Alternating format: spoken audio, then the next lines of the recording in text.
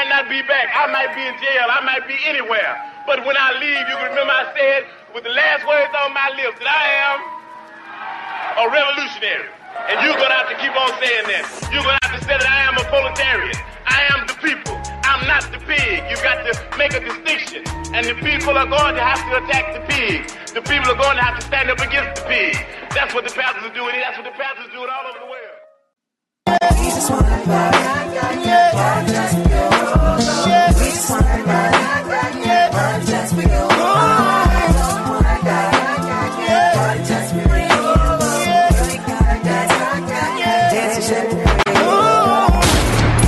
This is America.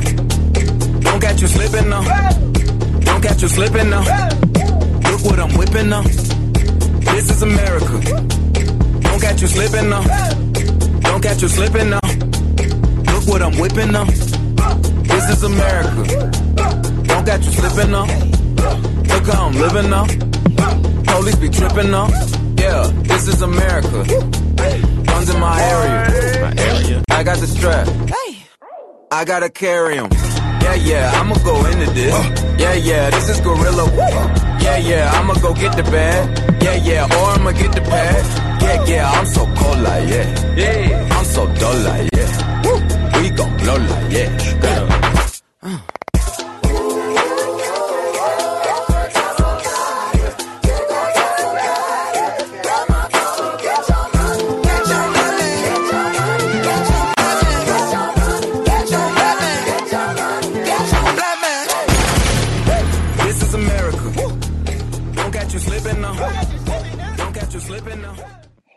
All right, welcome in to another episode of Revolutionary Tracks. And today, I think we're taking a little jump from strictly music just into media and culture in general. And a very special guest with us is Trevor from Champagne Sharks.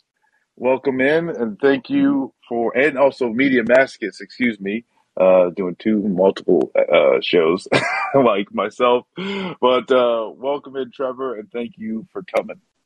Yeah, thanks for having me. And also, if you want to check out Media Masochist, it's on Callin, so y'all are already on Callin, so definitely check that out too.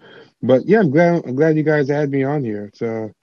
It's a crazy time right now to be alive. Indeed.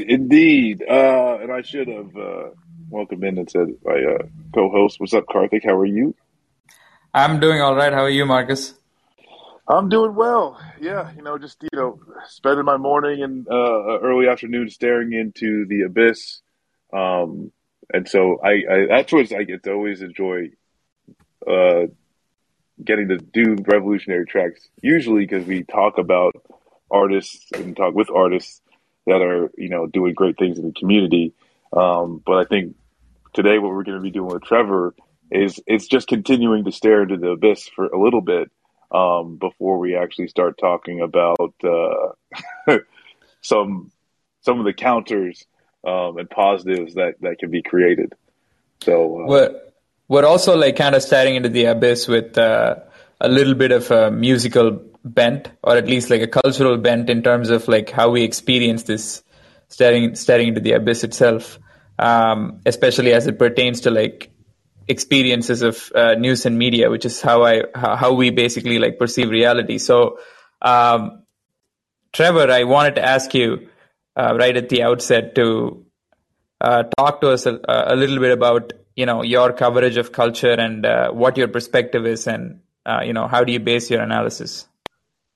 Man, I'm going to start off right now by saying I'm very flattered you asked me on here, and I feel flattered that you think I have a breadth of knowledge enough to tackle such a heavy subject, because right now I feel confused as hell, and I don't know really what the answers are. So I just want to give people a qualified, disclaimer that I'm not going to be one of those guests that's going to come on here and just be rattling off authoritatively I know what's what and what we have to do to save everything, because right now I'm as much in question asking mode as anyone. The Buffalo shooting has me really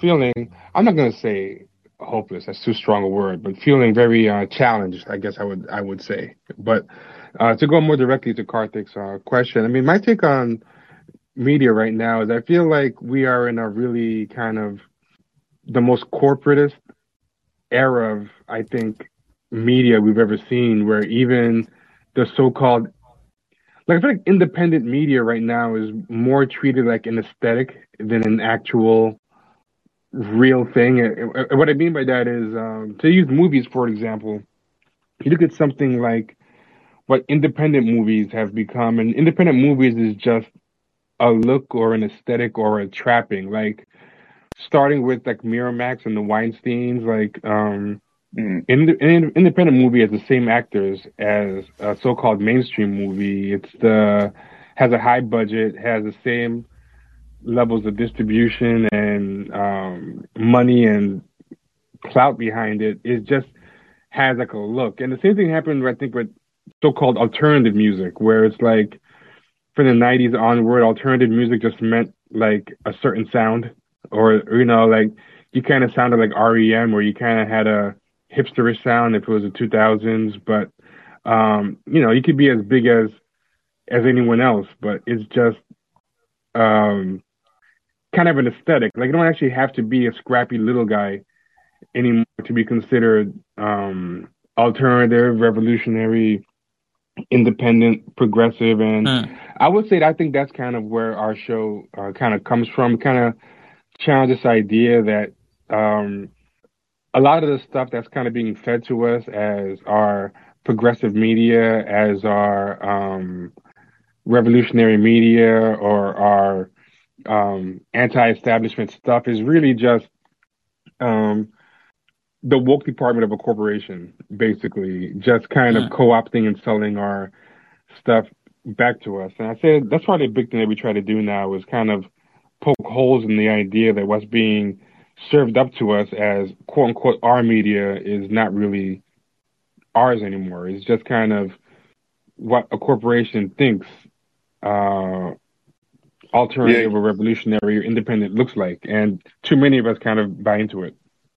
It kind of feels like, in which anyone that's like worked retail, you get those that music that like every retail store pays the same corporation, you know, and you can change a few different styles, but, you know, like you're saying, it's like a lot of this like revolutionary independent, you know, media. It's basically just that dial on this corporate, you know, music machine. Totally. It's all safe, you know. It's all safe enough to be played as you're shopping for diapers. Yeah, and a lot of times the same company that owns the, you know, or signs the music act that's, you know, so-called revolutionary or edgy is the same one that's also signs the mainstream act, and they're just getting paid on both sides of the struggle, you know, basically. You know, it's kind of like how Urban Outfitters is. I remember back in the day, people thought like Urban Outfitters was some kind of edgy place, but they're owned by like the same mega corporations that own anything else. Now, I guess too is like with, you know, the Buffalo shooting and that's the thing too is like reading the news today is there's also a myriad of shootings across high school graduations. I think there's like 3, maybe 4 over the past few days. Oh, wow. I didn't even know about that. Yeah, which it's, you know, some with, you know, when I was streaming earlier, you know, some people in the community kind of dropped some of these news articles. But with the Buffalo shooting and, you know, this groundswell of, you know, accusations and finger pointing, you know, and trying to find of like, you know, and then like Tucker Carlson, you know, is like, oh, this is responsible. And, you know, it's like, I think that's kind of done lazily, you know, just pointed like the most popular, like right-wing pundit right now. Because this thing is much deeper, you know, and it's been going on for much longer, way more than, you know, the Tyson food heir has been alive. That even some of the, you know, great replacement narratives have been going around. So I guess one of the things we're curious to get your opinion on is where do you see some of the media actually tying into more of the deeper right wing narratives, like great replacement theories or other things. I think a big problem with uh, the people that we have supposedly representing us, and I think it's part of the same issue that I was talking about with music, film, and whatever. The pundits that we supposedly have on a quote unquote our side are basically people who eat dinner with, go to the same schools as, intermarry with, people in Tucker Carlson's social circles. They're the same social economic class, and I don't think they're really invested in doing the deep societal dive and introspection that would be needed to really get to the root of these issues, because I think at some point it will require them to introspect on the systems of privilege and the status that they themselves benefit from. You know what I'm saying? Like they can't really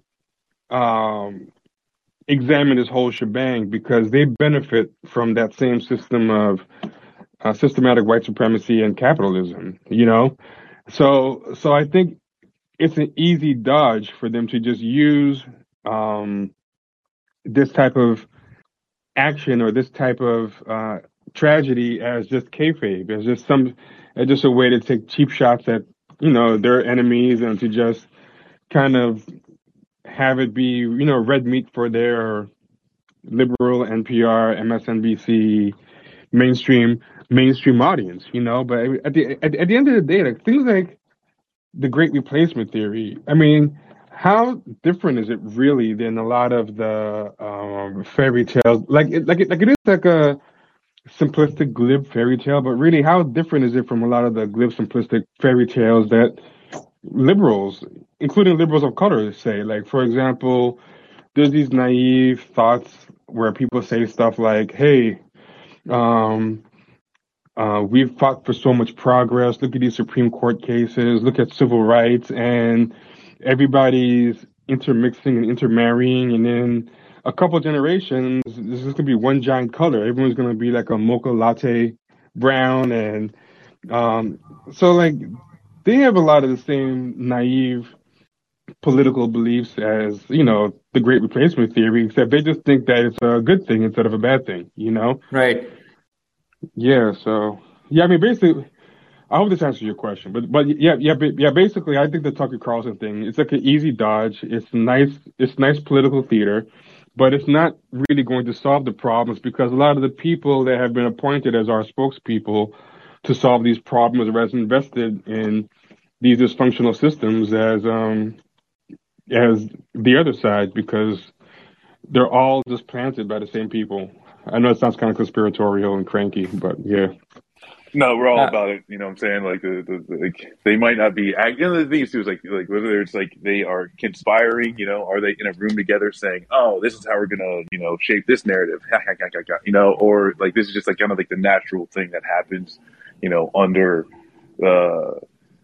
under a media that's just been pressured by like corporations for decades now. So yeah, exactly. And I think it's just something very important. I think they have a lot of the same incentives, so they naturally end up aligning more than being in some kind of room somewhere actively conspiring. It's kind of like the same forces and pressures and incentives are working on them, so they end up aligning, even if it's not deliberately and proactively planned.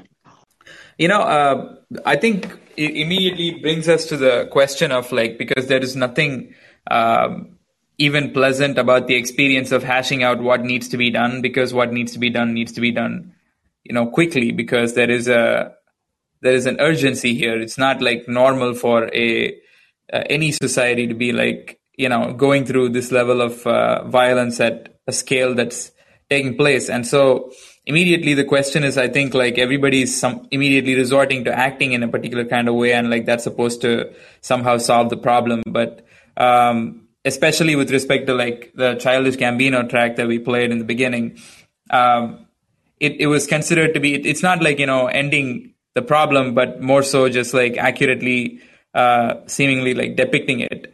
And that kind of makes us want to ask the question, is there a way in which like such works, such art or like music or films, do they actually reach the people whom it's trying to appeal to? And like there seems to be a sort of disconnect between being able to reach across whatever the divide is itself in order to kind of create any kind of meaningful change. So I'm like basically left with asking the question of like, is this art actually reaching its target audience, or is it just like is everything just like preaching to the choir right now? Instead of answering that with a definitive answer, I actually would like to add a question to it and ask it back to you, and also to maybe some of the callers if people want to come up and call. But you brought up like Childish Gambino, and I'm in this kind of weird space where I'm actually starting to question if even the art itself is really, like, you're asking if it's preaching to the choir or not, and I'm kind of wondering, is it even really preaching anything? Like Right. like for example, I'm watching the latest. I'm one of those people that was kind of into what he was doing with the first couple seasons of Atlanta and where his music was going, and he totally had me bought in. But it's like I'm looking at the new season of Atlanta, and the commentary just seems kind of, I don't know, lacking or corporate or going through the motions. It just feels like a bunch of woke tweets now, and I'm wondering, like, did he change, or did I change, or am I seeing? Was he always this way, and I'm just like seeing it clearly now? But I mean, there's a lot of things now that I think I was like. If you asked me my opinion on This Is America when it first came out, I would have been like very positive about the place it was coming from or whatever, even if I was skeptical about what you said, that dilemma, whether it's just preaching to the choir or whether it's actually reaching people. But like, I don't know, now I'm just kind of looking at things like, say, like Get Out by Jordan Peele, which I was really into when it first came out, and now I'm kind of turned off on Jordan Peele in general. Like, he just seems like just another liberal corporate artist. Sorry to interrupt, but it's like watching I watched the first episode or first season of like Key and Peele again, and it's like there is some straight up, and like I keep referring to Bill Cosby. It's like nothing to do with him being a fucking sexual predator, but everything to do with this patriarchal stance on the black community of pull your pants up and stuff like that. Key and Peele, they play with that, where as well, where it's like, yeah, like what are you actually doing? Did you realize there was an audience for this art? Or I are totally you making agree. something? I feel so good you said that, because I was worried that maybe what I was saying was not coming across clear, and you totally like mirrored it back at me. So because I was wondering, am I crazy? You made me feel like a little less crazy. Yeah, totally. But you know what happened? Or we're all crazy. Yeah, both. Yeah. Maybe we're all just crazy. I don't know, but you know what's funny about that stuff, right? I did kind of think that about Key and Peele and a lot of the problems with that stuff, and I felt the same with Donald Glover and a lot of his weird stand-up. A lot of his stand-up has some kind of problematic, regressive views on race and everything. But my thought was, you know what? People evolve, people grow. So I think this actually makes it more impressive that they evolved like this. Like, something happened and they woke up and everything. But now when I see the work that they've been doing more recently, now I'm starting to think, okay, you know what? Maybe that original thing really was them, and what you said is the thing that happened. They just saw that there's an audience for this, and they kind of Black Lives Mattered up their art, because that's where the market was going. And now they're kind of like regressing to the mean, or returning to form. Like, sooner or later, the real you kind of leaks back out again, and it's kind of maybe cynical and opportunistic and commercial. So yeah, I mean, even the actual Black Lives Matter itself has proven to be a kind of self-serving disappointment. So it makes sense that the art that was kind of inspired by it might be the same way. But I wonder what other people think, because yeah, I mean, Yeah, yeah, yeah. and that's the thing, and like like I don't think you're saying it's just like, but just to be clear, it's like there's like a difference between the Black Lives Matter chapters and what they are doing. That's from a from a decentralized standpoint to the actual people who like started the nonprofit organization and who have enriched themselves because of it, and like Cadillac commercials and all that stuff Oh like yeah. that. Yeah, I so mean, I totally agree. But the reason I don't even care about making a differentiation that much anymore is because and I didn't realize this until recently. But I spoke to the person who wrote the article, and they have about single-digit local chapters left. I don't know if you know this. I only just found this out yeah, yeah, myself. yeah, yeah, They yeah. have like No, about 7 chapters left. So there's not yeah. even that many people to mix up with Yeah, yeah. the Which, national org yeah, anymore. yeah. I guess it's like not even then. I guess taken away from the work that was done. But that's the thing too is that and I promise Boston will stop being a masshole to you and get you in here. But I think the thing that like people didn't realize, and I think that's like any type of left movement coming up is real is like we're not reinventing the wheel. None of this shit is actually new, So instead, like Black Lives Matter is kind of coming up with something that could have easily just, tied into a lot of local organizing that already existed, more around like community control of the police and stuff like that. So, and that's my hope is that people just ended up going into organizations that were already there and already doing that type of anti-policing, or anti-over-policing, community control of police. That's what I hope. But yeah, you're 100% right. Because like that thing too is that that's what happens when you've got a few people that tarnish the name of a movement. People to stop buying in. So all right, Boston, bringing you in. I think you got to unmute. It might take a second to actually connect and everything like that. But yeah, what do you got? Oh, and also the unmute button is on the bottom right. I always remind people that too in my show. Oh, word. I get, and like that's we should have done how do we do professional call in because me and Karthik we mostly get lucky. We're not actually good.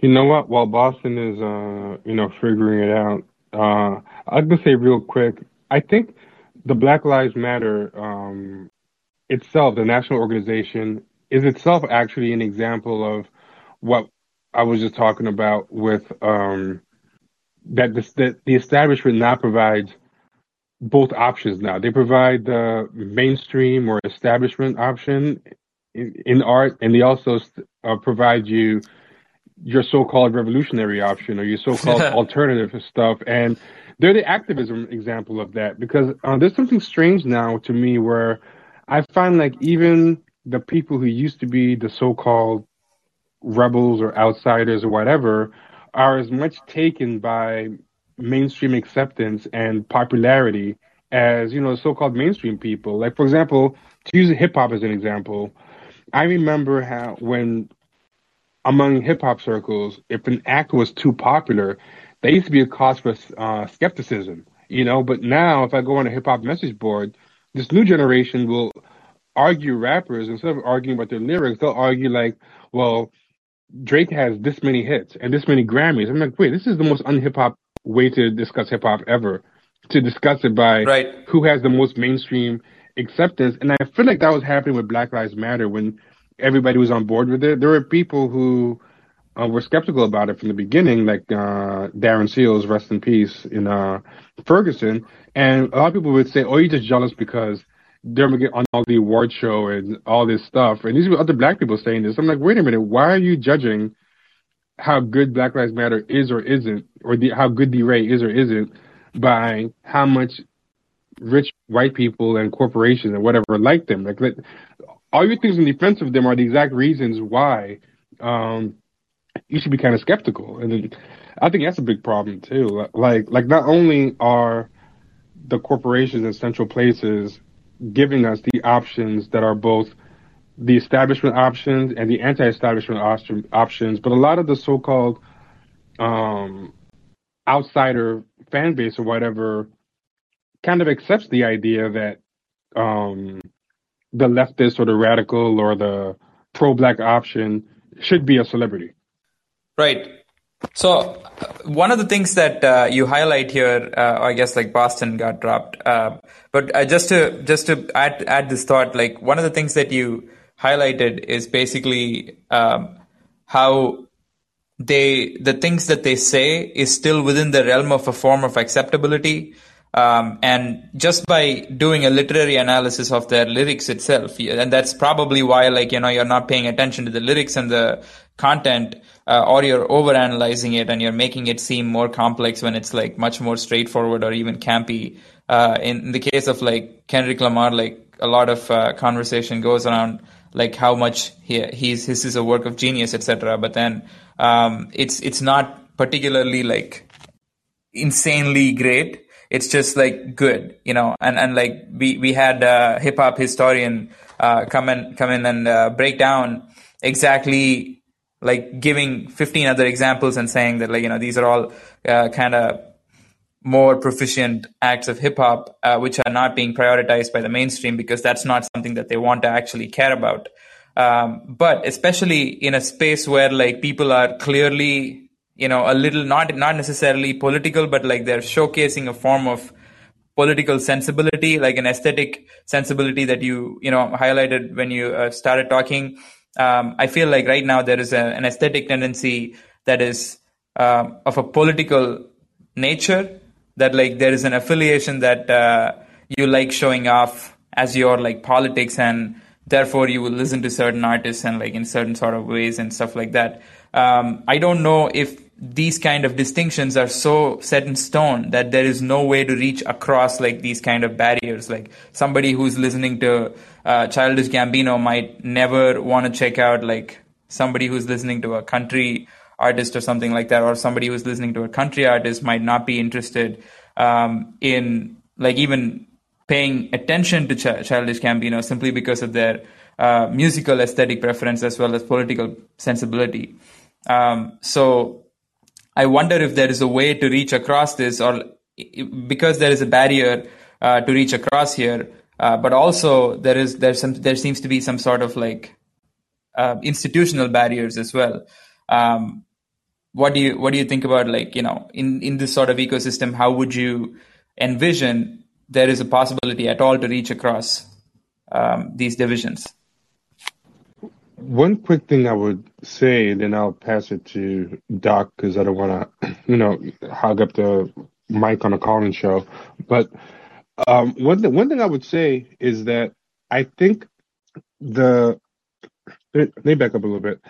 I think a big problem with the climate in general is that people are very much looking for affirmation or validation, I think, in a level that we've never had before, just because of the very nature of how entertainment is delivered. And what I mean by that is, right now we have social media where you can just create a bubble of just people who think like you in a way that was hard to do before social media. Like before, for example, if you were to say an incel, or if you were like one of these extreme people, you had to go find people in your town who thought like you. And you couldn't really do that very easily. So a lot of times you either just became some kind of hermit, some kind of crank, or you just had to learn to conform to a certain degree. But now, no matter how niche or quote unquote weird your interest is, you can find a million people who think like you and get the illusion of, community. I mean, like, and there's all these new communities that are coming up, like furries and all these different things that, so, sorry, getting over a case of COVID. But, yeah, so I think it's gotten people used to being able to create these bubbles. Like even watching TV, when you used to watch TV, I remember when I was growing up, because I'm a little older, you used to have like one or two TVs in your house, and you had to learn to share the TV with other people in your house. And everyone didn't have a TV in the room or a TV in their pocket through their phone where, mom watches one thing. If I don't like what mom's watching, dad's watching something on his phone or a tablet. I watch something in my room or on my computer. So you used to kind of just learn to be exposed to things that you maybe not weren't really your cup of tea, like my sister would watch soap operas after school, and I would have to like sit through an hour of General Hospital to get to my cartoons or something like that. And Yeah. that's kind of our whole society. I mean, you used to have to. I mean, I'll give you another example, and people who are like probably older than 35 will know what I'm talking about. But if anyone in the room is over 35 or even over 40, I'm sure you remember watching something that was totally not made for you, but you just watched it because you didn't have that much choice. Like, I was a black kid growing up in New York, but a lot of us would watch the Golden Girls and enjoy it and laugh at it because, it was on TV and you didn't have 100 channels to watch or 100 albums to stream or whatever. And and we're able to enjoy it, but there'd be no reason for a black kid into hip hop in New York to watch a modern day Golden Girls. You have 1,000 hours of content in your pocket or available to you or streaming that can just keep you watching what you primarily like. And I think our political opinions have kind of become that way too. Whereas, like, I think it was easy for someone who might not be into a certain message to end up being exposed to it because they just didn't have that many options. And then they might sit through something that maybe they weren't naturally predisposed to. You have to listen to the radio and hear things you might not want to hear or whatever. And maybe something will touch you and turn you around. But there really is no reason for you to sit through 10 seconds of anything that you don't instantly like or instantly affirms you. So I think that's a built-in obstacle that I think we have to reaching outside people. Like, I'm busy 1 hour deep into a YouTube algorithm that is funneling me more into anti-SJW videos. What space is there in my day or entertainment regimen to, you know, accidentally sit through a revolutionary piece of content or whatever? Even if it somehow accidentally got to me, I don't have the attention span anymore to even get sucked into it. I'll just click it off right away and click onto something else that keeps me down that rabbit hole I was going into. I hope that answers Yeah, the no, I question think you're trying to ask. that Yeah, like is absolutely. very important.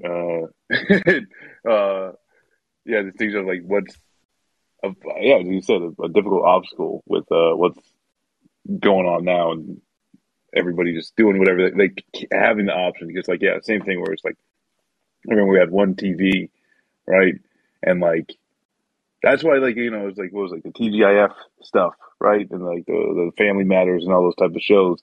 They try and do a little bit of everything to entertain the family, because like that's really all that's it, right? The news comes on afterwards, and you go to bed.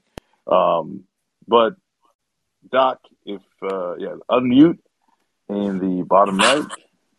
Peace and blessings, everyone. Yeah, on Hello, that hello. point, Hey, how's it going, Doc?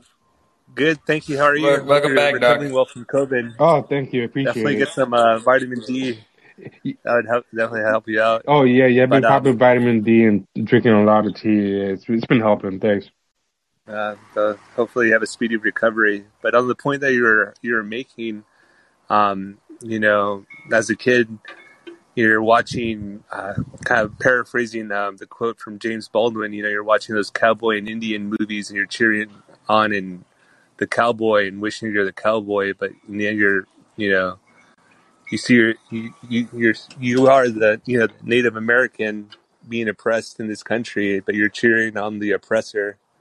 So it's almost as a form of indoctrination as a child when you watch these type of films that glorify American imperialism, that glorifies Anglo domination, and it gets ingrained in you. And so that's where these levels of indoctrination happen, where you have, people, full on, they're people of color, but they're full on, patrons of white supremacy.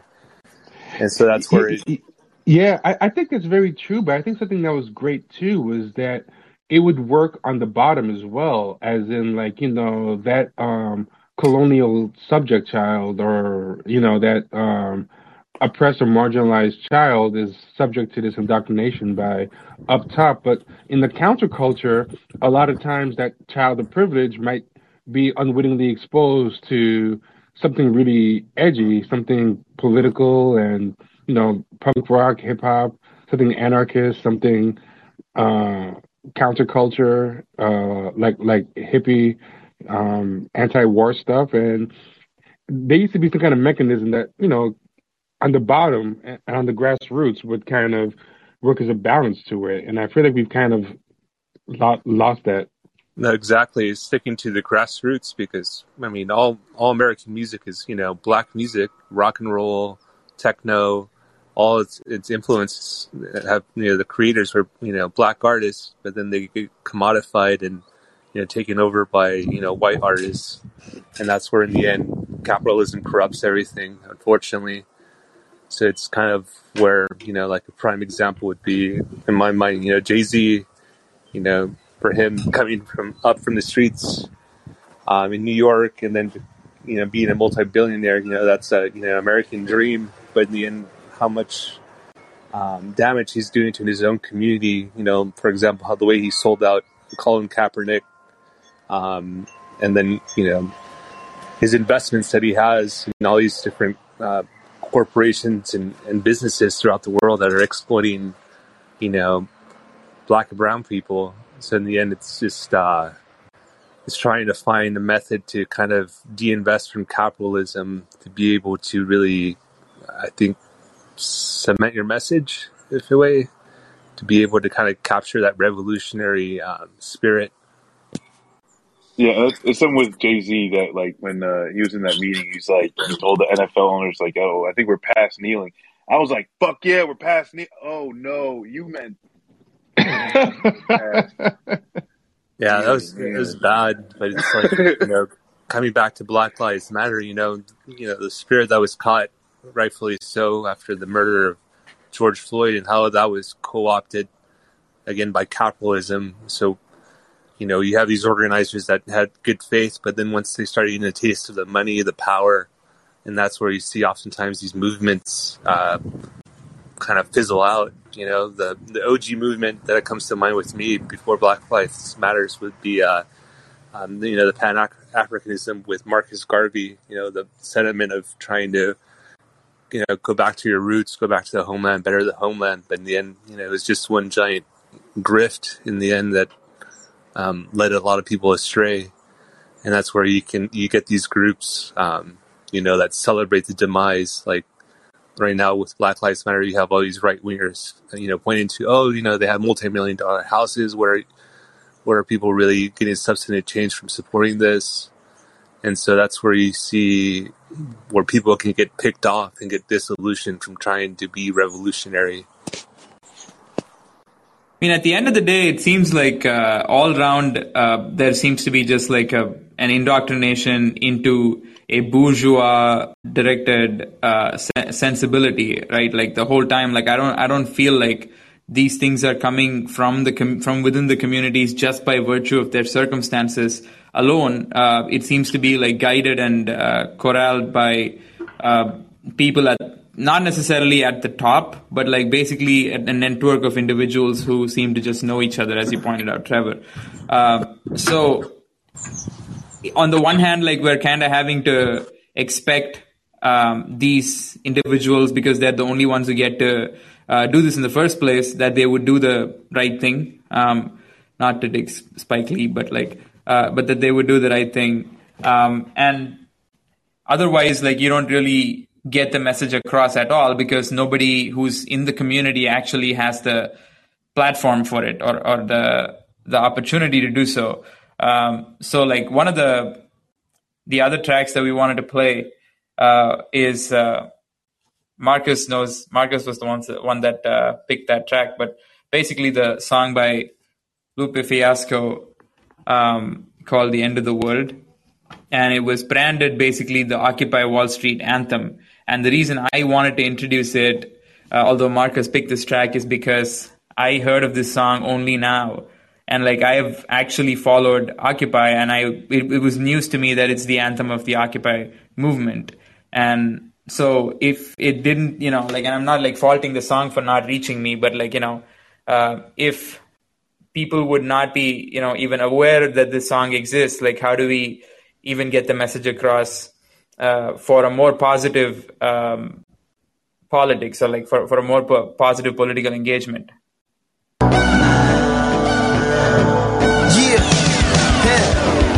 The people united will never be defeated, and on the people's might this forever be repeated. New streets, our streets, it'll never be deleted, no matter how many cops that you send to try and beat it, huh? This is revolution in the making, a ragtag movement set to take over the nation. Now isn't that fun? We just want to make the world better, isn't that young? Wow. Blessings to the youth then, and don't stop until they let the truth in. And once it's there, never let it leave, and protect it there, catch it, and never set it free. I never said it's free. Blood, sweat, and tears, no place I'd rather be. So, let's occupy Wall Street all day, all week. This world ends. This world ends. This world ends. This world ends now.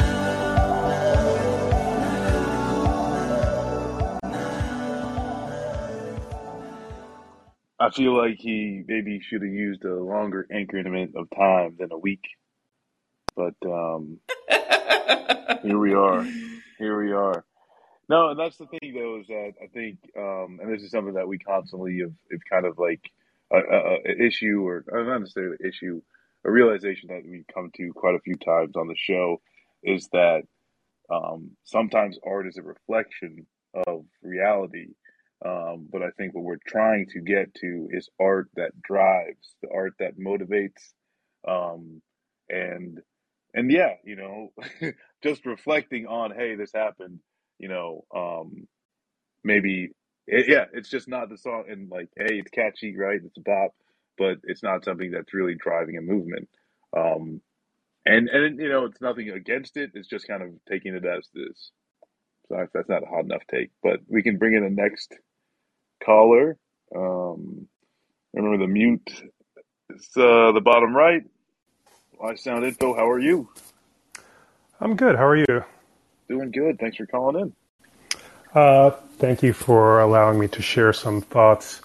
I want to make two comments. One related to the theme of the room, and also another related to some of the discussions that's been had so far. The first is about this great replacement theory and the way in which it's been talked about. And one of the things that really bothers me about this topic is that it's really sickening because, number one, the great replacement theory is not a new phenomenon, as you discussed, but I see it a little bit differently.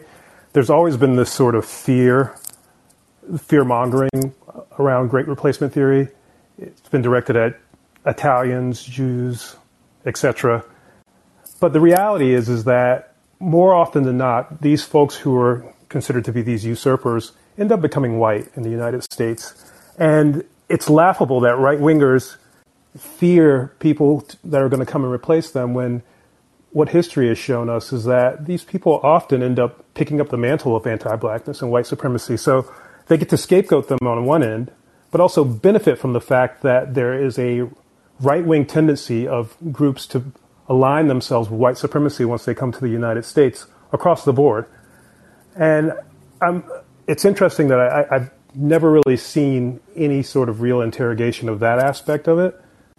And my second comment is about looking for meaning, looking for activist energy in music. And I think that we live in an era where we're sort of in a middle period. For those of us who are older enough, we're still looking back at cultural expressions of the last 15, 20 years and longer in terms of popular music.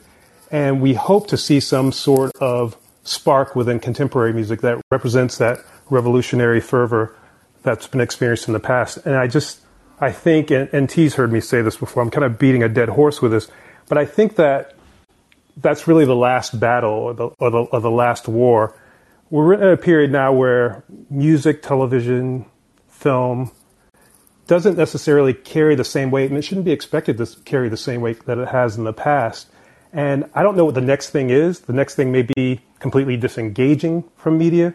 The next thing may be, some variation of VR, AR, who knows? But I think trying to match what came before with what's going on now and find parallels, I think ends up distorting the conversation to a large degree because it's just simply so different that I don't think it's useful to compare the two. So those are my two comments. Word. Yeah. Trevor, you got any thought? Oh no, I was gonna say the great replacement theory is like Einstein Info says, not only very old. I mean, there's the book The Passing of a Great Race by Madison Grant. There's The Rising Tide of Color Against World White Supremacy by Lothrop Stoddard. I think that was 1920 and whatever. But if you go back even further, I mean, one could argue that the Romans, to a degree, had a fear of being replaced by all those barbarian hordes. So there's always been a narrative of the people who can't be assimilated who are going to take over. But I think the final boss of it all is black people, as in physically we're seen as the most opposite of whiteness, and I think there's just this fear of us as black people as the most unable to be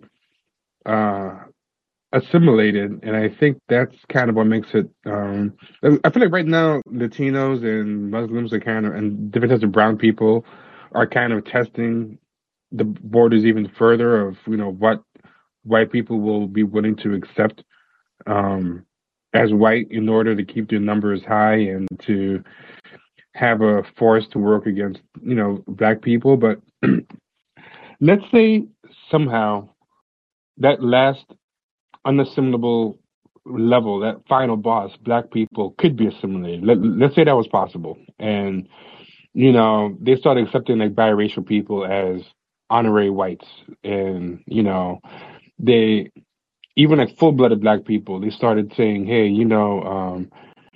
if you're willing to assimilate and act a certain way, we will let you be white. Then who is left to otherize?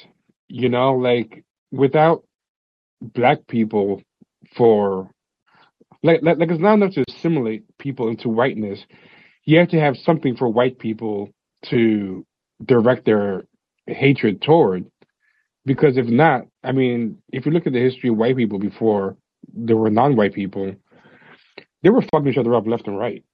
I mean, it was a horrible time for white people. If you go back to the concept of before whiteness even was a concept, before there was an other against which whiteness could contrast itself and whatever.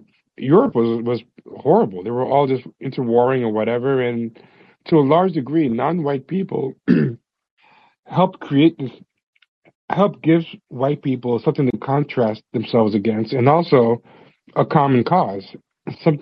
A lot of what we see as white solidarity is really kind of held together. The glue that holds that together is racism and being against people who are not white. And anti-blackness, I think, is the strongest glue. And I think white people to some degree realize that if there were no black people or non-white people in general, all the mistreatment that we get, they'll be doing to each other, because that's what it was like before there were non-white people.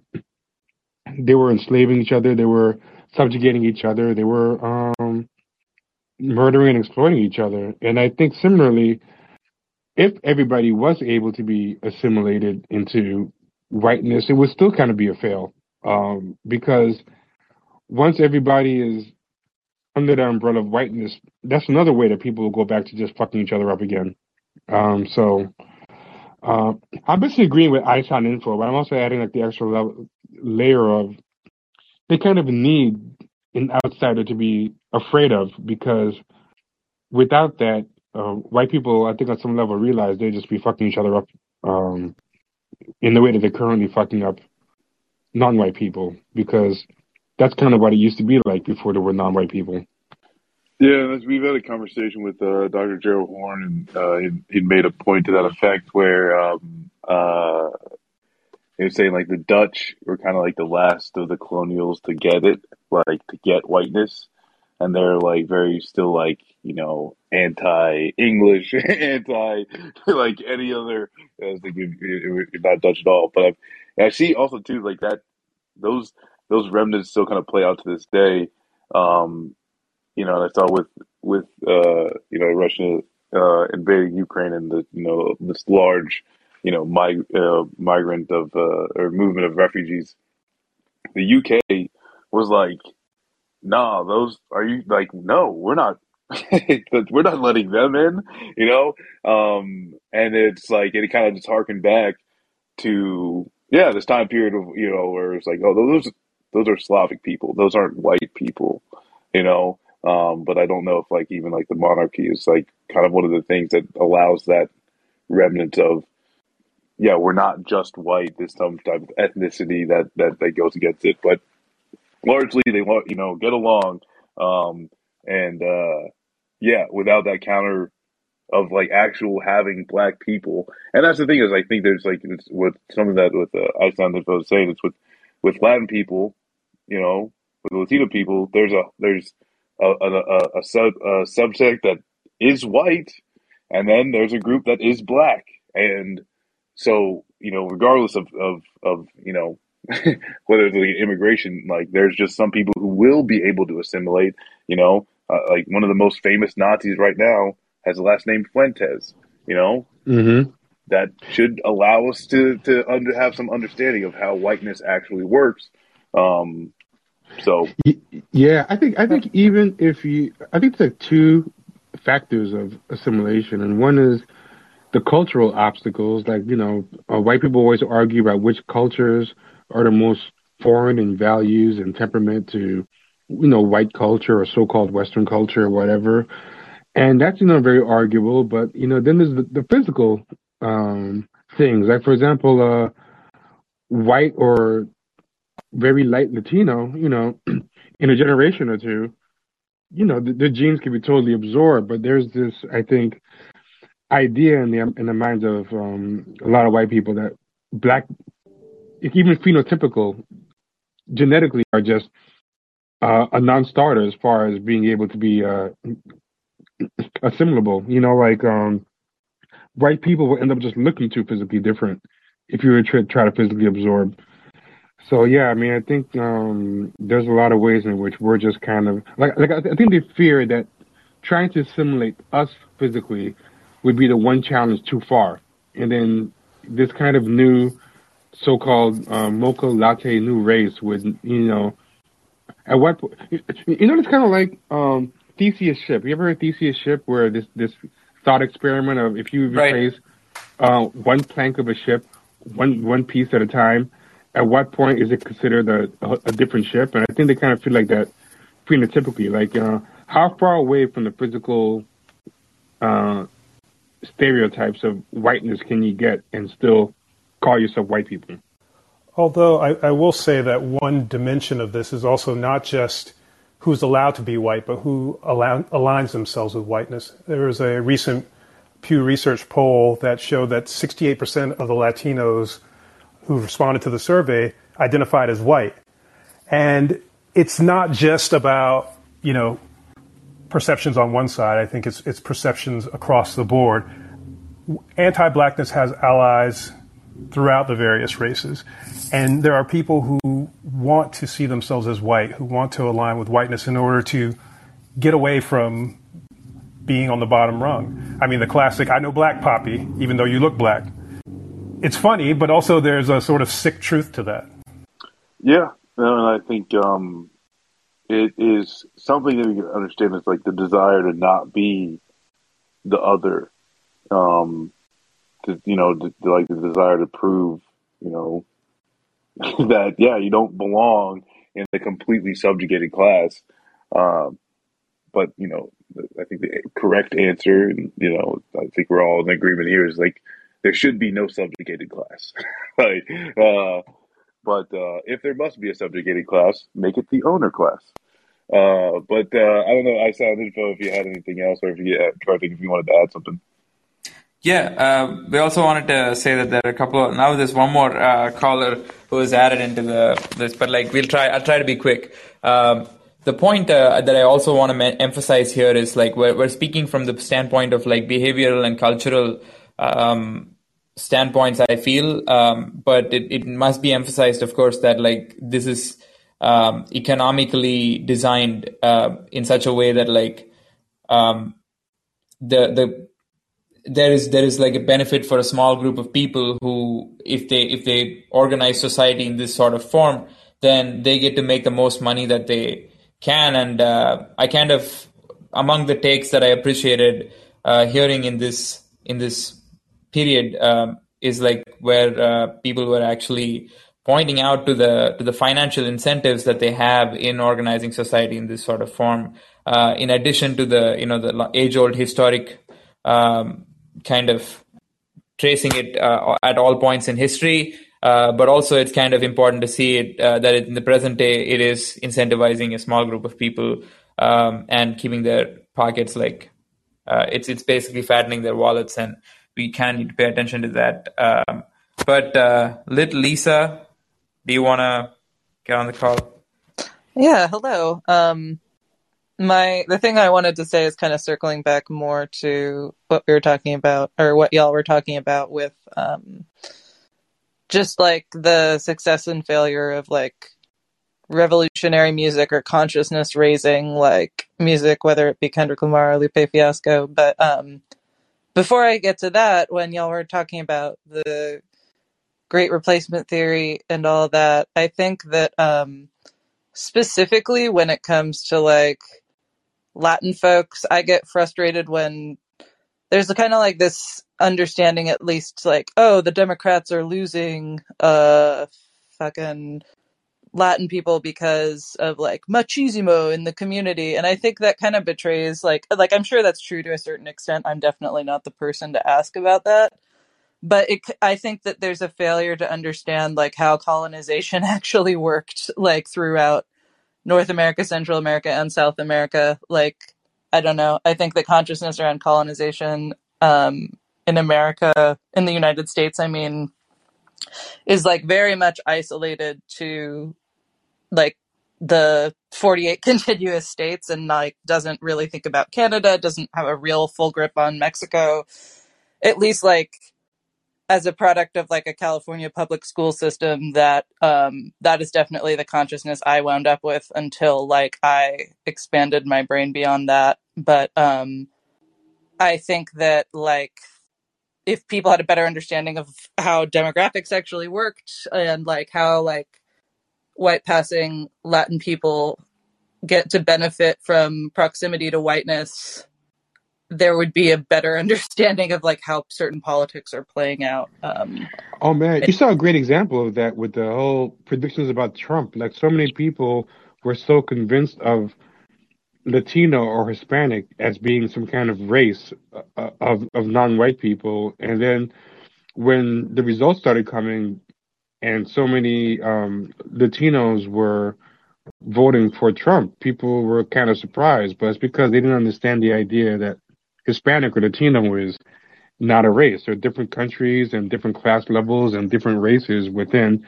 Some Latinos are black, some Latinos identify as indigenous, some Latinos identify as white, and they're all different socioeconomic levels. And it was kind of shocking at how, at such a supposedly enlightened and progressive and late stage, so many people still had such a simplistic, glib view of what Latinos actually are. And I think that's kind of what you're touching on.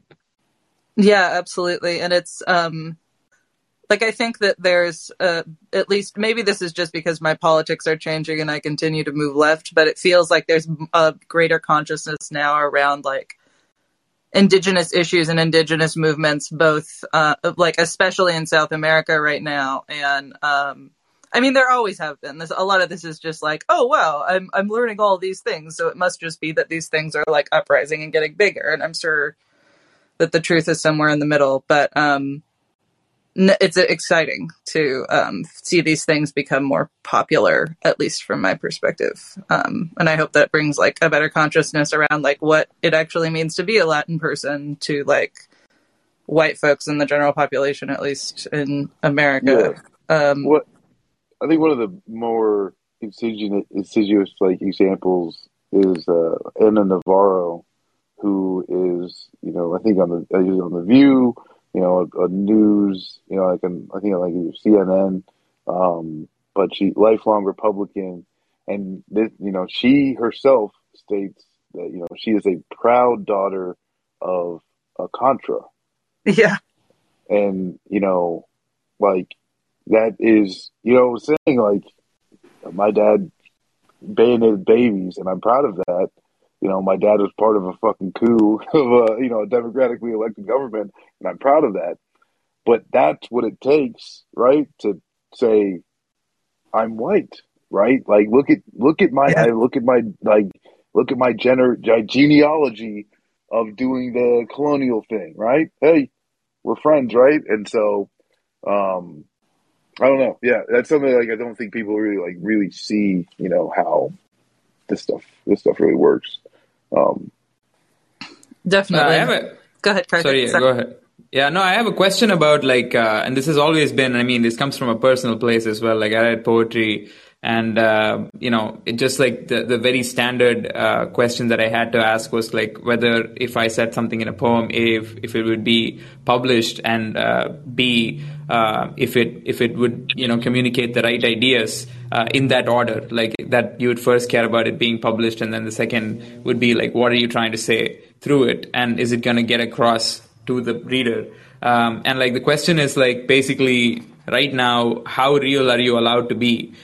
Because there is a reactionary element that is so supercharged and extremely politically active, even though it kind of like pretends as if like it's losing power. And that's the kind of like shtick that seems to be the case, where the reactionary element, especially in the United States, like seems to suggest that like it's actually going out of power when it's like really reigning everywhere, like in more serious ways than it lets off.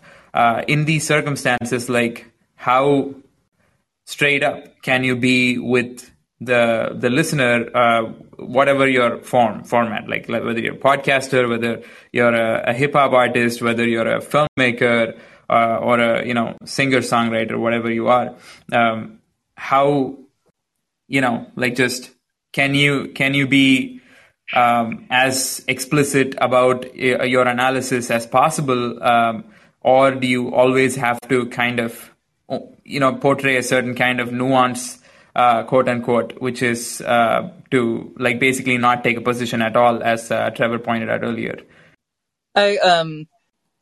I think the question you're asking, correct me if I'm wrong, is like, how palatable do I have to make my art to white people in order for it to reach people? Yeah, I guess I had to circle around that like for a little bit in order to make the point itself, I guess. But like, yeah, it feels a little weird to even say it, because like I also speak from the point of view of someone who's not of this culture and like trying to comment on it, and I try to be conscious of that, I think. And I wonder, this is something that like, not everybody who gets to comment on this gets to be as conscious of themselves and like the kind of impact that they're having as I hope I'm trying to be. But yeah, definitely that was my question. And like, that's also a question I would ask Trevor. When I was on the Bad Faith podcast last week, it was a big discussion about how do quote unquote we fight Tucker Carlson and his messaging and all this stuff. And one of the things I was trying to say was like, first off, all these structural reasons why it's kind of rigged for us to lose.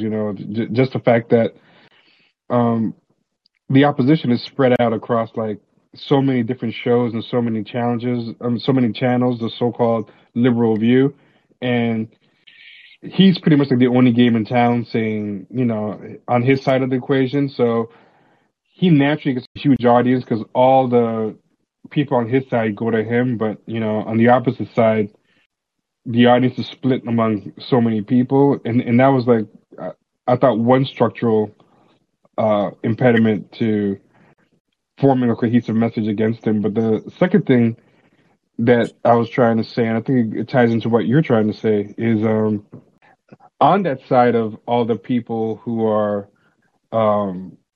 situated against Tucker Carlson on one side, they're all like the most lukewarm sympathetic to capital, mainstream Democrats slash liberals you can imagine. And I was kind of saying that the bigger problem that we have is that anybody who could effectively go hard against Tucker Carlson or whatever is not even going to get in the door.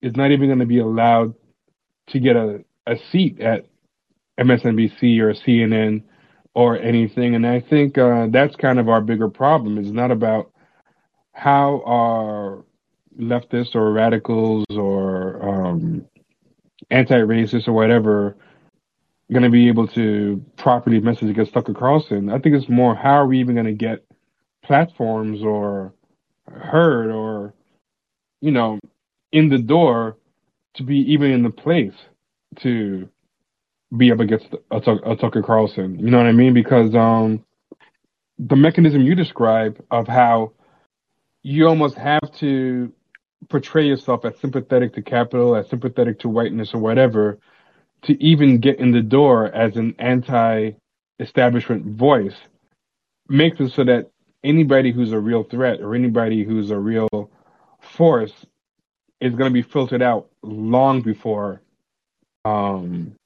they get within spitting distance of the mainstream. So yeah, I mean, I think it's a depressing thought, but I think if your goal is to get a big platform, it's so rigged against you to get that platform. If you're not advertising that you're sympathetic to at least liberal centrist whiteness, you know, and capital and corporatism. You know what I mean?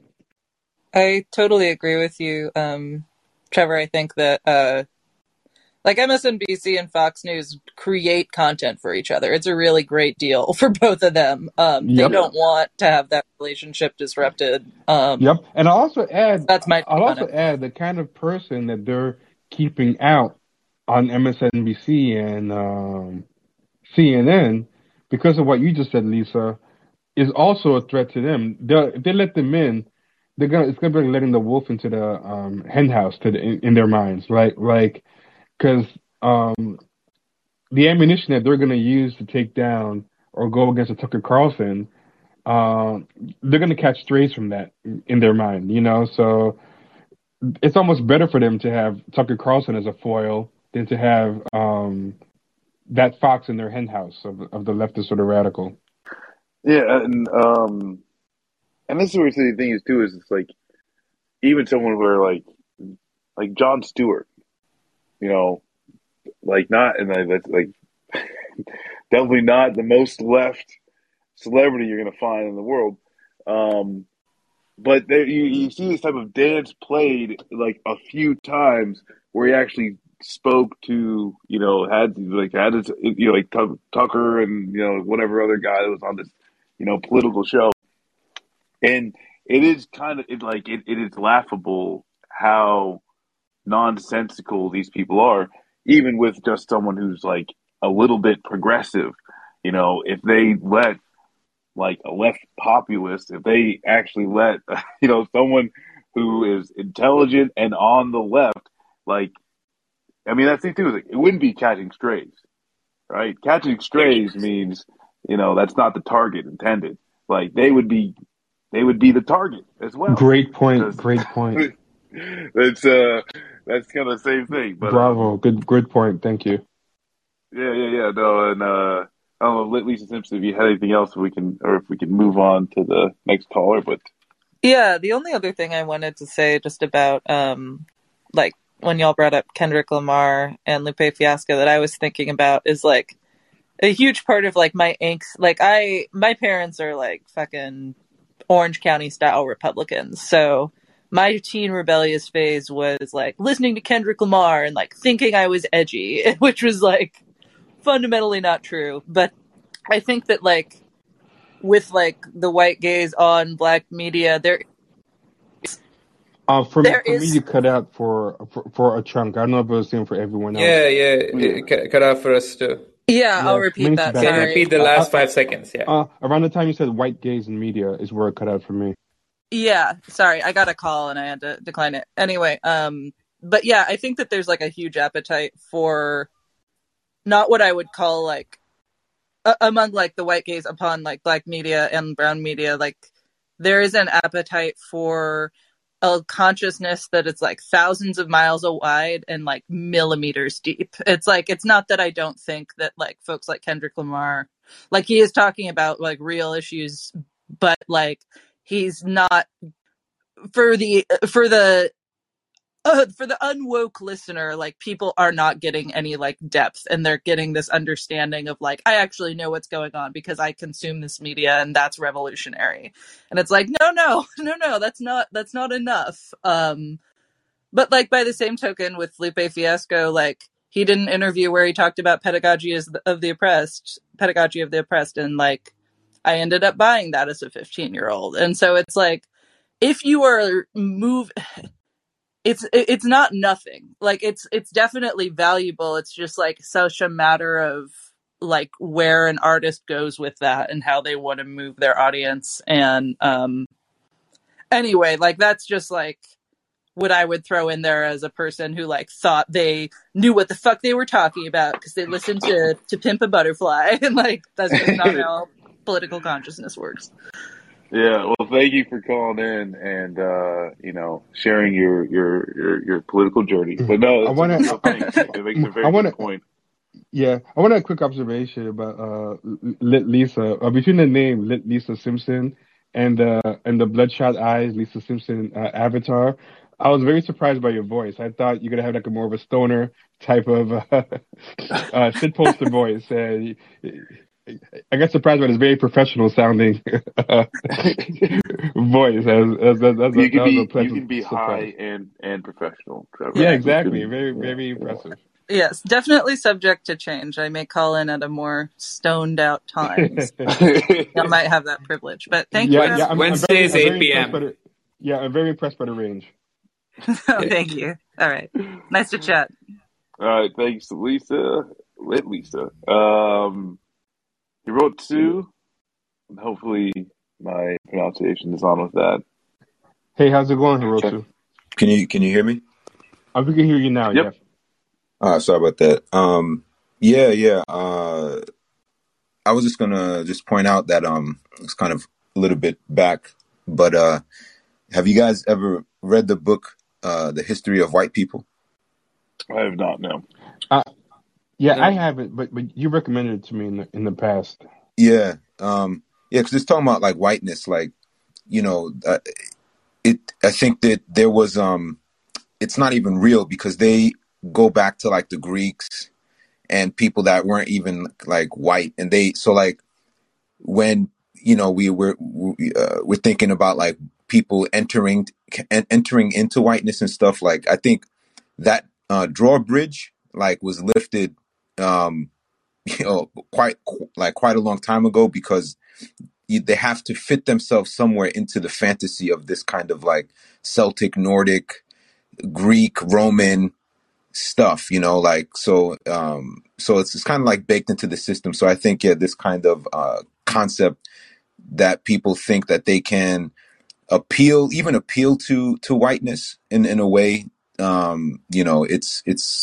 it's like a fool's errand, because it's already decided in this kind of like fantasy thing that they've made. Like they're like LARPing, like they're like elves or something. Like seriously, like they really believe that there is something to it all, but it's actually something that has been constructed quite a long time ago, if that makes any sense. And I just really recommend that book.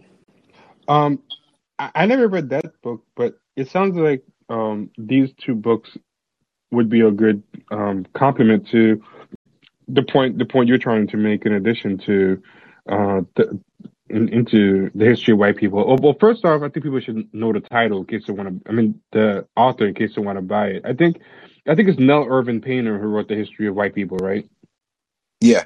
She got some videos on YouTube as well if you Google her name. Yeah. Oh, okay. So, The History of Whiteness by Nell Irvin Painter, and she also has videos on YouTube.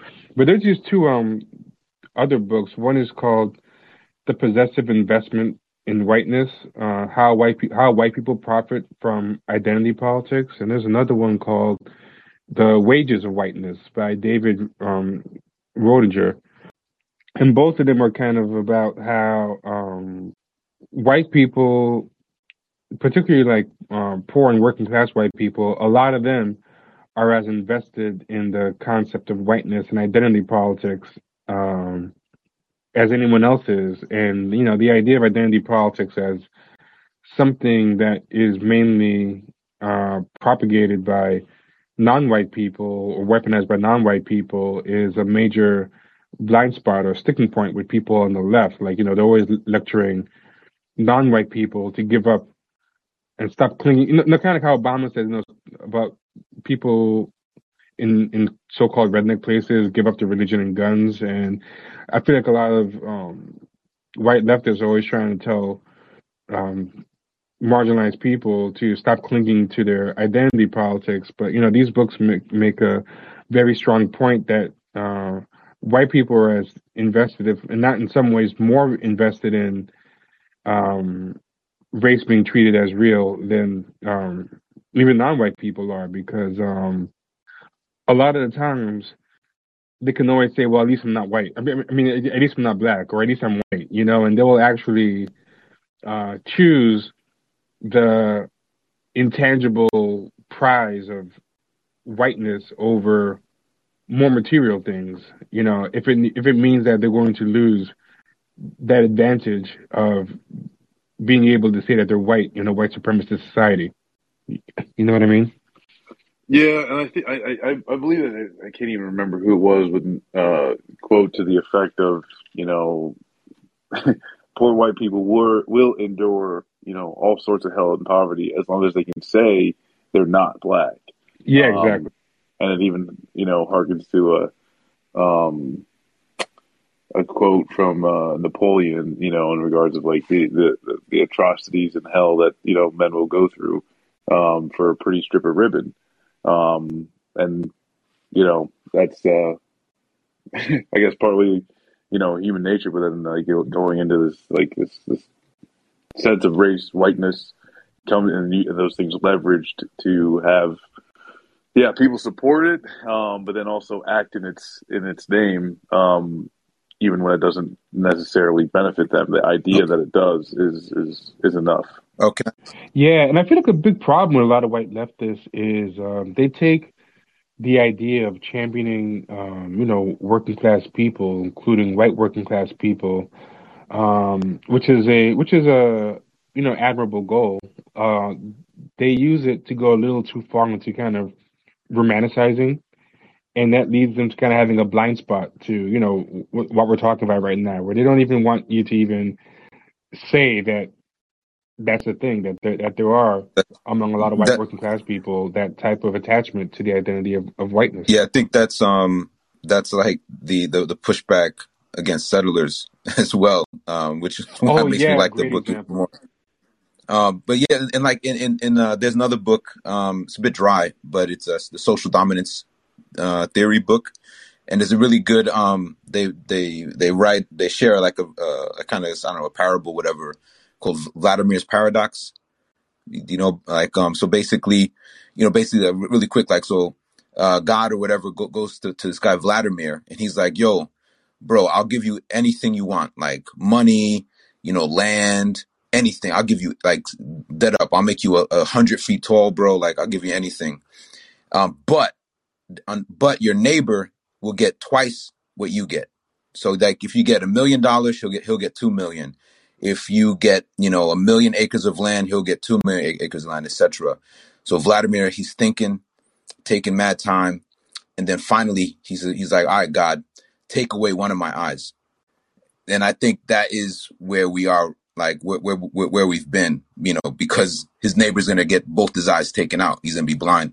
And I think that's where the United States is always going to be in that paradox when it comes to black people and the majority of people. And I think now, people trying to enter into whiteness, like this new white Hispanic identity that's just trying to shift into whiteness.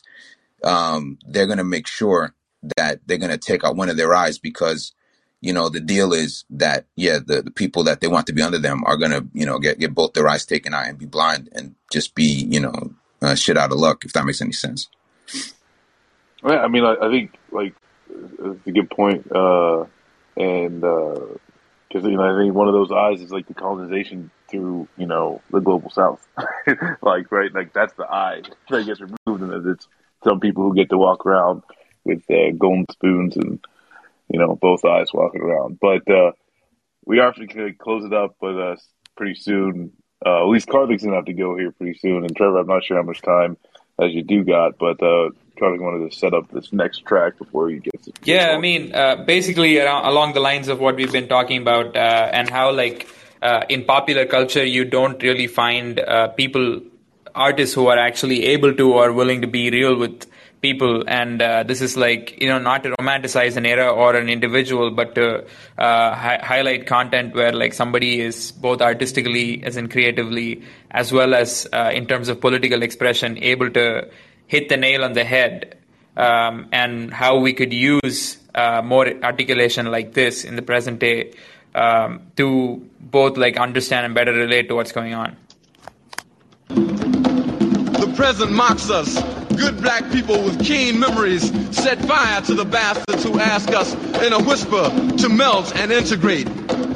Young, very young, teeny bopping, revolt on weekend young, dig by proxy what a mental ass kicking they receive through institutionalized everything and vomit up slogans to stay out of Vietnam. They seek to hide their relationship with the world's prostitute, alienating themselves from everything except dirt and money with long hair, grime, and dope to camera hide the things that cannot be hidden.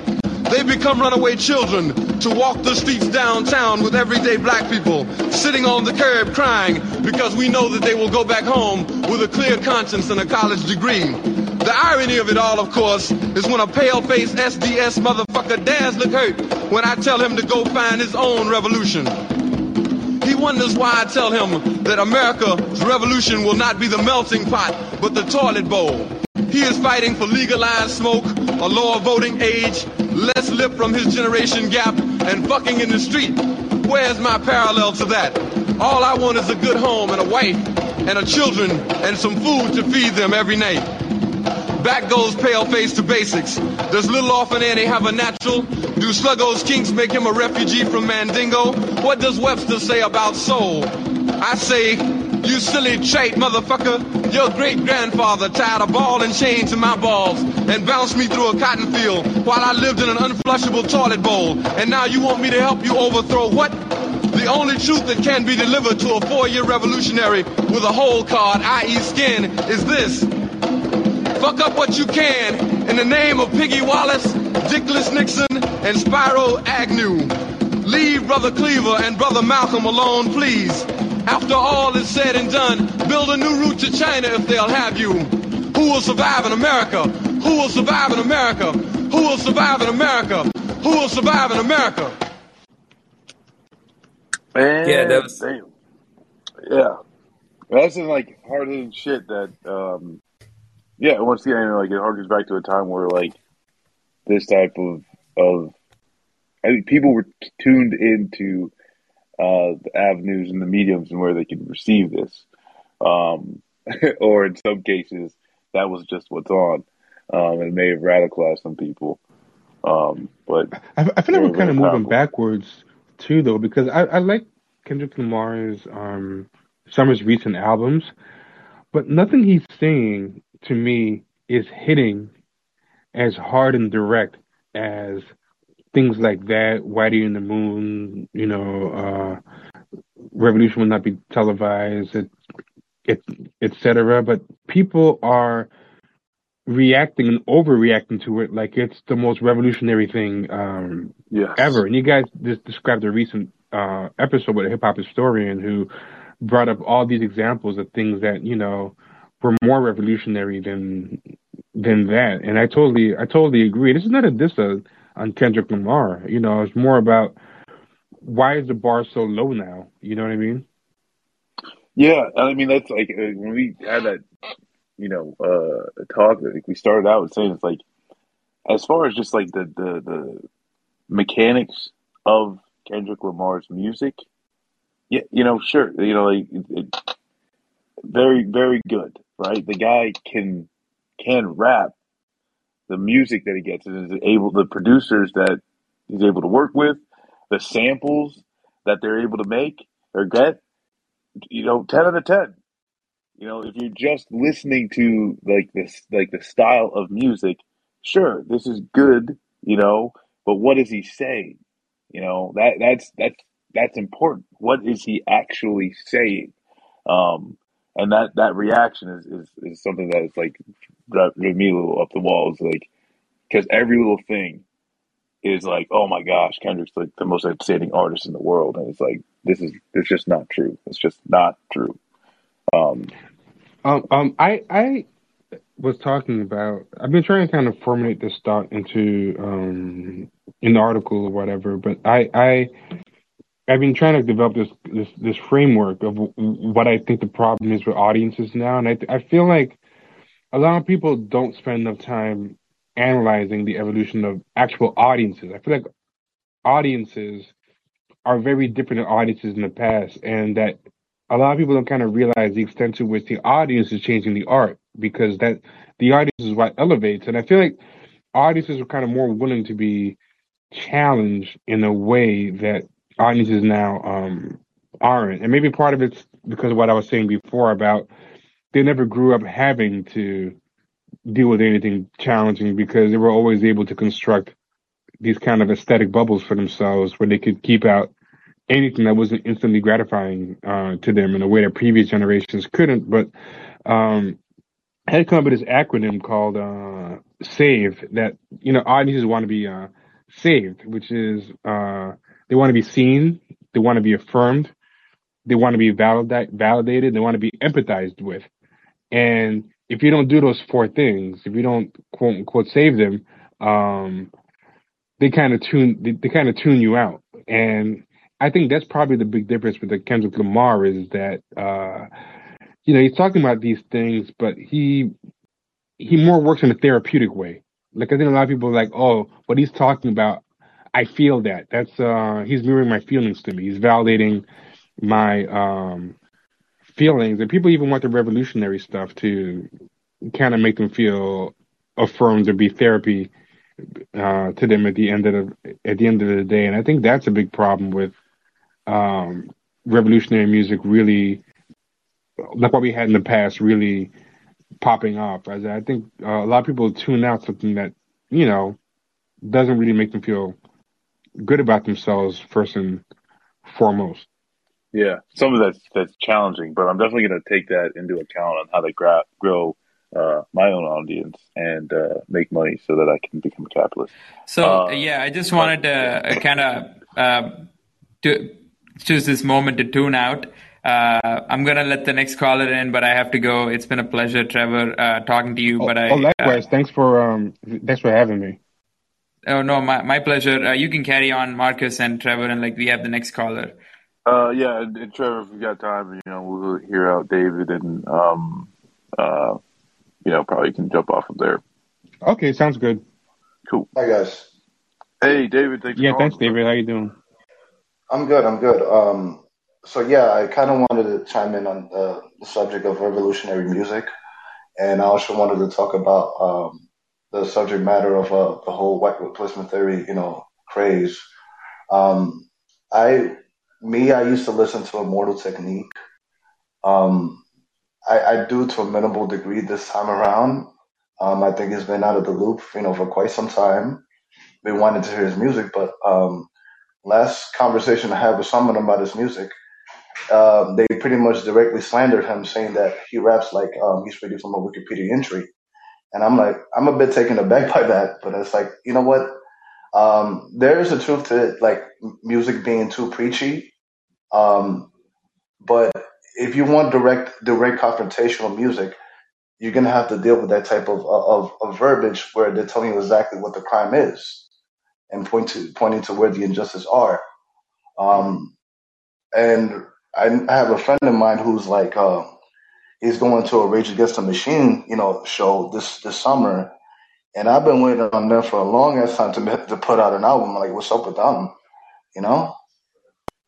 Yeah, I mean, for one thing, I think with like the critique of hey, Immoral Technique sounds like you're rapping a Wikipedia page.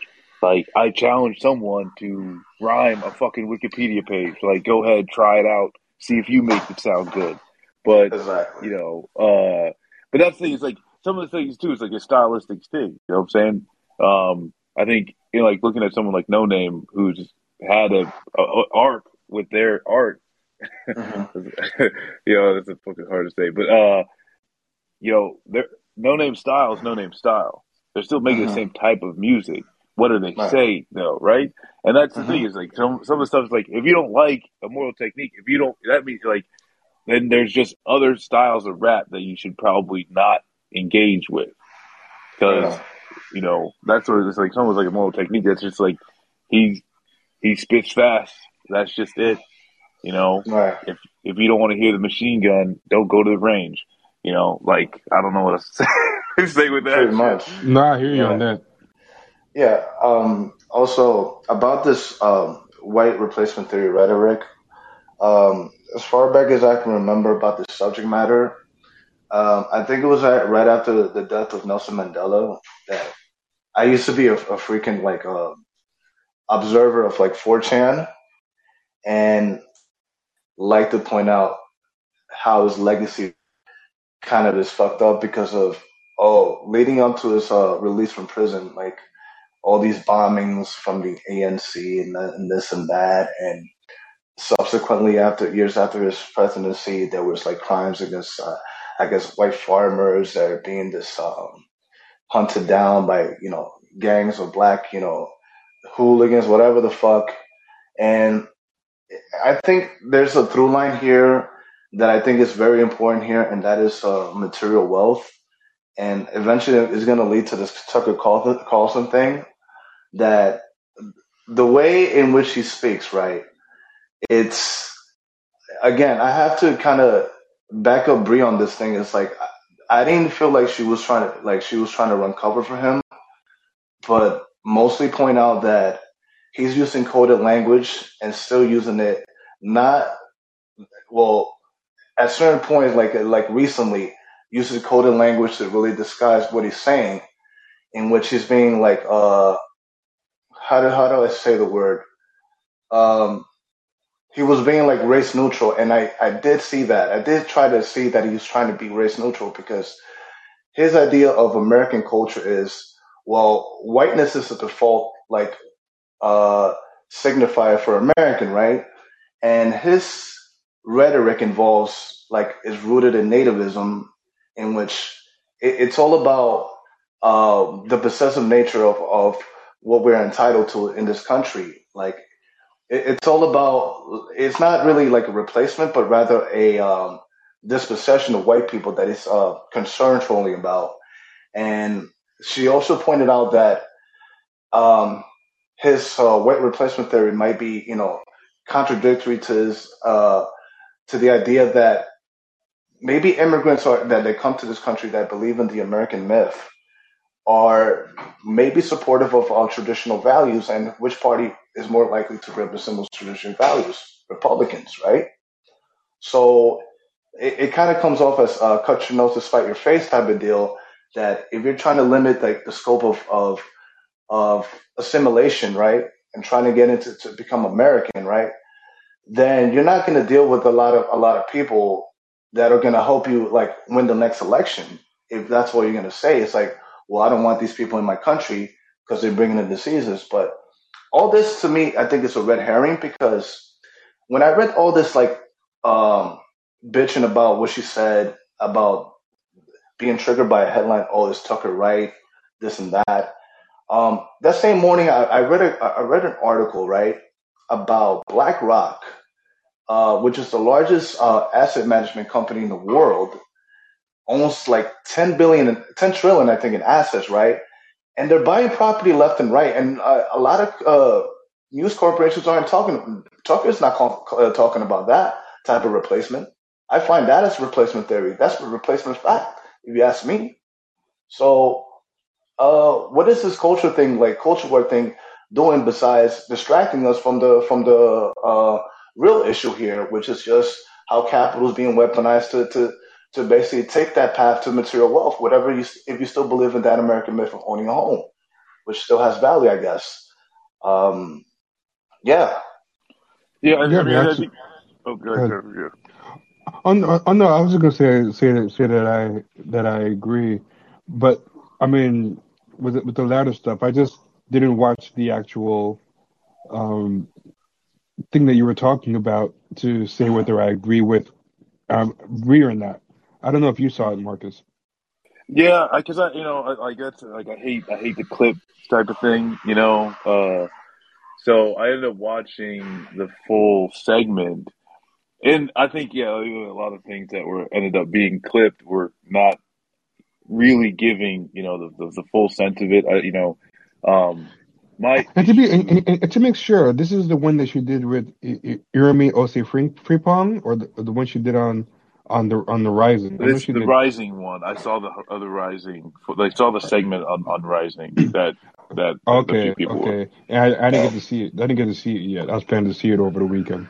Oh, okay. Well, and this is, I think, like, some of the parts is not exactly, fair. At least not my interpretation of what she was actually saying. I think part of the issue, though, is that, and maybe where Bree is kind of failing, is that it's not in Tucker's goal to give factual information. I think for some people who are not, like, for the people who are not listening for the dog whistle, they may be fooled to think that, oh, hey, these people are coming, like, these people are immigrating here, and it's changing the demographics, and the Democrats are going to win, and pointing out that's just not true, yeah, that can be beneficial for people who are not buying into that rhetoric for the racist, reasons of where it actually started, and so that's where that the limit of the response with, oh, hey, this factual statement. I don't think, and that's where I think the failure of kind of like the segment that in my view was that it doesn't really point to how Tucker helps normalize the actual, directly white supremacist and racist radicalizing Mhm. propaganda, because that's, it's not so much that because like, yeah, the Brook, the Buffalo shooter, it's kind of unlikely that, like, that, the 18-year-old kid is sitting watching Tucker Carlson, like, oh, hey, every fucking night on Fox, boom, right? It's unlikely, right? It's that Tucker Carlson gives it breath so that everyone around this fucking 18-year-old kid either ignores or buys into the rhetoric that he's getting from 4chan. And so, yeah, I think it's a little bit more nuanced than just what, like, Bree was kind of giving, but I don't know. I do think people were kind of doing a little bad faith with that clip. It wasn't. I don't think it was exactly the full context of the I greater segment. mean, But come on. I mean, it basically, like, oh, she's kind of a provocateur, just like she's aligning up with Tucker. I mean, come on, man. It's like, just stop. I mean, yeah, no, and I disagree with that line. But I do have my own separate issues with the segment in general. I don't know. yeah. So it's like, yeah, I don't know if I'm fence sitting, but that's just how I see it.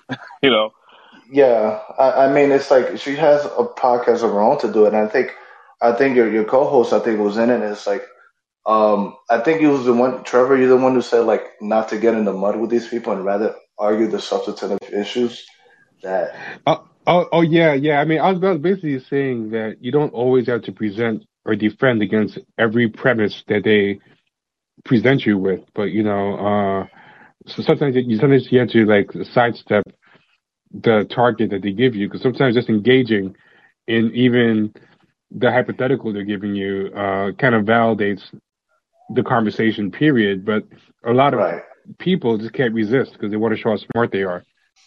exactly. I think it's just Yeah, like they're trying to, like, egg you on and to try to prove, play their game of prove how am I racist, But again, I heard previous to my call, I heard that Gil Scott Heron saw it, right? And I think it's like, again, it goes back to what, what's the through line here is material wealth. What, I need a home. I need something, to, to be taken care of. Whereas your idea of politics is just kind of like delves into the debauchery of it, like individualism. And I don't know. We all kind of want the same thing, but like we're kind of like going different directions to get it. You know what I mean? And her, ideological project is different than other people, but it doesn't mean that they're collaborating with the enemy or anything like that. But like trying to make the messaging more palatable to them and not make them feel like ostracized. You know what I mean? Yeah. Yeah, that's funny with Bree is that something about it just short circuits people's brains, and it's just so funny, and it's almost on both sides because some of her fan base can be like super like rabid, on her side, and then her enemies can be super rabid, against. And I have no idea why that is. Why so many people lose nuance whenever she opens her mouth. It's very bizarre. Yeah, for me, the thing that I do a stream on Twitch, in addition with this call-in podcast, and something that I say over and over and over again is that the people that you're listening to, the people that you're watching on the screen, they're not going to lead a movement. As soon as they start, as soon as they start, like if it's going to happen, you will no longer see them in these popular avenues. Okay, they won't. So they're not going to be on the front lines taking baton swings to the head. Yeah, they're going to be in the comfort of their own home, hugging their pets and families, hoping that it will be over. And this is myself included. The greatest thing that I can do for the movement right now is go out in my local community when I'm not sitting in front of this damn computer and do the work. That's all we can do. So that's the thing is like when people start going into, oh, this person said this and this is so terrible and blah blah blah blah, it just turns into this. It's just rhetorical. The thing is, this is all from Twitter, but like they don't affect the metrics of the campaign. Like there are powers that be that really control the political space, the electoral space, and they don't understand like our messaging, our revolution messaging can be co-opted by capitalism, and therein lies the problem. It's like once you reach a certain point at the altar, you say, no, I cannot do this because of that. I could go into detail chapter and verse, but like, you know what I mean? It's like Twitter is just a contest of just woke scolding and hypocrisy burning. And I'm like, I don't see any networking. I don't see any discourse on how to bring people together. I just see, it's a sporting contest, a sporting event here. Yeah, no, I mean that's largely why myself and Karthik are doing the show, was because we wanted to be able to highlight artists, that are making music and doing things in their community, that are actually like grounded in changing material conditions for the positive, that are grounded in educating people and the things that they need to know. And it's like not being apologetic if sometimes it sounds like like people are rapping a Wikipedia article. But that thing is like, for a lot of people, which I don't think I'm going to be breaking any brains here, Immortal Technique sounds dope. For a lot of people, Napoleon the Legend, Nejma Nefertiti, Seema Lee that we just had on, like these people sound dope. Mariah Parker, Lingua Franca, they sound dope. And like getting them more spread, getting them more love, actually just talking about people who are doing good things and uplifting their community. It's important to talk about those things so that we get more engaged with it, and that's one of the things. It's like when you start seeing the Twitter stuff, like all I see is WWE, right? I feel like I'm back on the couch when I'm a kid and it's fucking NWO, Wolfpack, you know what I'm saying? And then like, okay, then the other side starts coming out, the music starts playing. It's a ladder match this time. You know what I'm saying? No. That's all you got to see when you start seeing this Twitter back and forth. All right, guys. Thanks for taking my call. Got to run. Yep. Good show. Yeah, thanks. Great call. After you run too. Word, and thank you so much. Yeah, we're going to close it out here because I got to go and eat some dinner. But Travers, thank you so much for your time and appreciate it. I think we had a really, really great conversation. I enjoyed speaking with you. So thank you so much. Likewise. I really enjoyed being here. And I also like that you have a pretty cool audience, you know, because some places I go on, the host would be cool, then the audience would be like some freaks. This is a very great audience. I like the audience you have here. They're freaks, but just not in the chat. Good freaks.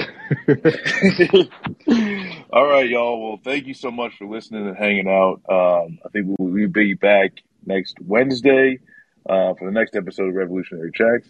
But until then, we are out.